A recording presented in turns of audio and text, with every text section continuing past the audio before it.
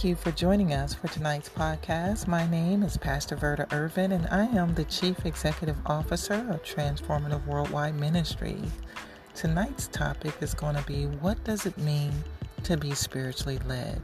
Now, depending on who you ask, there are so many different topics out there on spirituality, so many different ideologies and concepts, but I want to speak tonight from the Christian perspective of what does it mean to be spiritually led. I'm going to draw your attention to a very familiar passage in the Word of God, and it is Romans, the 8th chapter, the 14th verse, and it reads, "For as many as are led by the Spirit of God, these are the sons of God." And we know that sons encompasses daughters, it encompasses persons, humankinds, and it encompasses everyone. I want to just stop right there and pull three key concepts from this particular passage. The first is, we have the promise of God's guidance primarily through the principles of God's Word. So what it means to be spiritually led is, first, we have to make sure that we are in tune with God's Word. We know that men and women and persons alike are three-dimensional, meaning that we have a body, and in this body is housed a soul and a spirit. So that's what makes us three-dimensional. In order for us to be able to hear what the Spirit of God is saying to the church, we have to train our inner ear. That means our spiritual ear, to hear what God is saying. And the way we do that is to be in God's Word, to be an astute of the Word of God.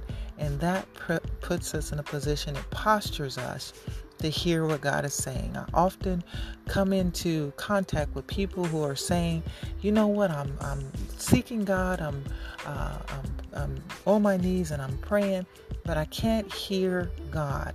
When God speaks to me, I can't hear Him. Well, I want to encourage you to be a student of the Word of God and to study the Word of God. And there you will find the voice of the Lord. Then your spirit can identify when God is speaking to you.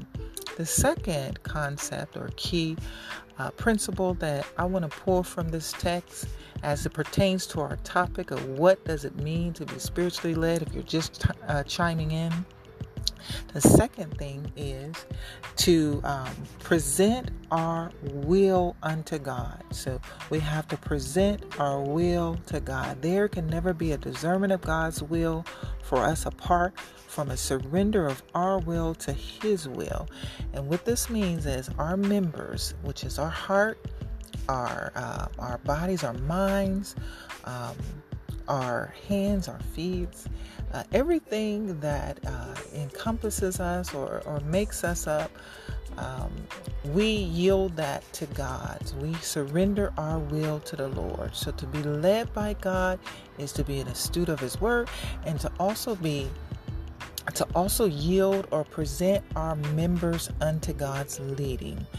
The third thing that I want to talk about as it pertains to what it means to be spiritually led, the third and the final thing is that we are led through the prompting of the Holy Spirit. The term for the phrase "are led" is in the present tense indicative, which has the sense of being led now. Right now, we have to surrender to God. Right now, we have to surrender to His will. And His leadership begins to happen in us when we do so. So, just three things I just wanted to talk about as it pertains to being spiritually led. One, being a student of God, and in doing so, we train our inner ear to hear what the presence of the Lord is saying to us. Two, we have to make sure that we're disciplined enough to trust God's leading and yield our members to Him. And three, We have to make sure that we are being sensitive to the prompting of the Holy Spirit. And if you feel like you have been desensitized by walking or operating in a spirit of disobedience, then all you have to do is ask God to forgive you and then follow these principles. And I guarantee that God's leadership will begin to impact your practical life. Let us pray. Dear gracious Father, we thank you for everyone who is under the sound of my voice. I pray, God, right now, in the name of Jesus, that you will help us to be sensitive to your spirit, that we will walk in obedience, Lord God, and make sure that you are leading and guiding and ordering our footsteps in your word. Father God, we pray that you will help us to, or empower us to yield our members, Lord God, that you will empower us to be able to be led by the promptings of the Holy Spirit. And God, we pray that you will give us divine revelation or revelatory knowledge, Lord God, as we study your word. We ask all these things in Jesus' name. Amen. Well, thank you so much, saints of God, for stopping by. And until we meet again, may God bless you and heaven shine upon you. Amen. Love you.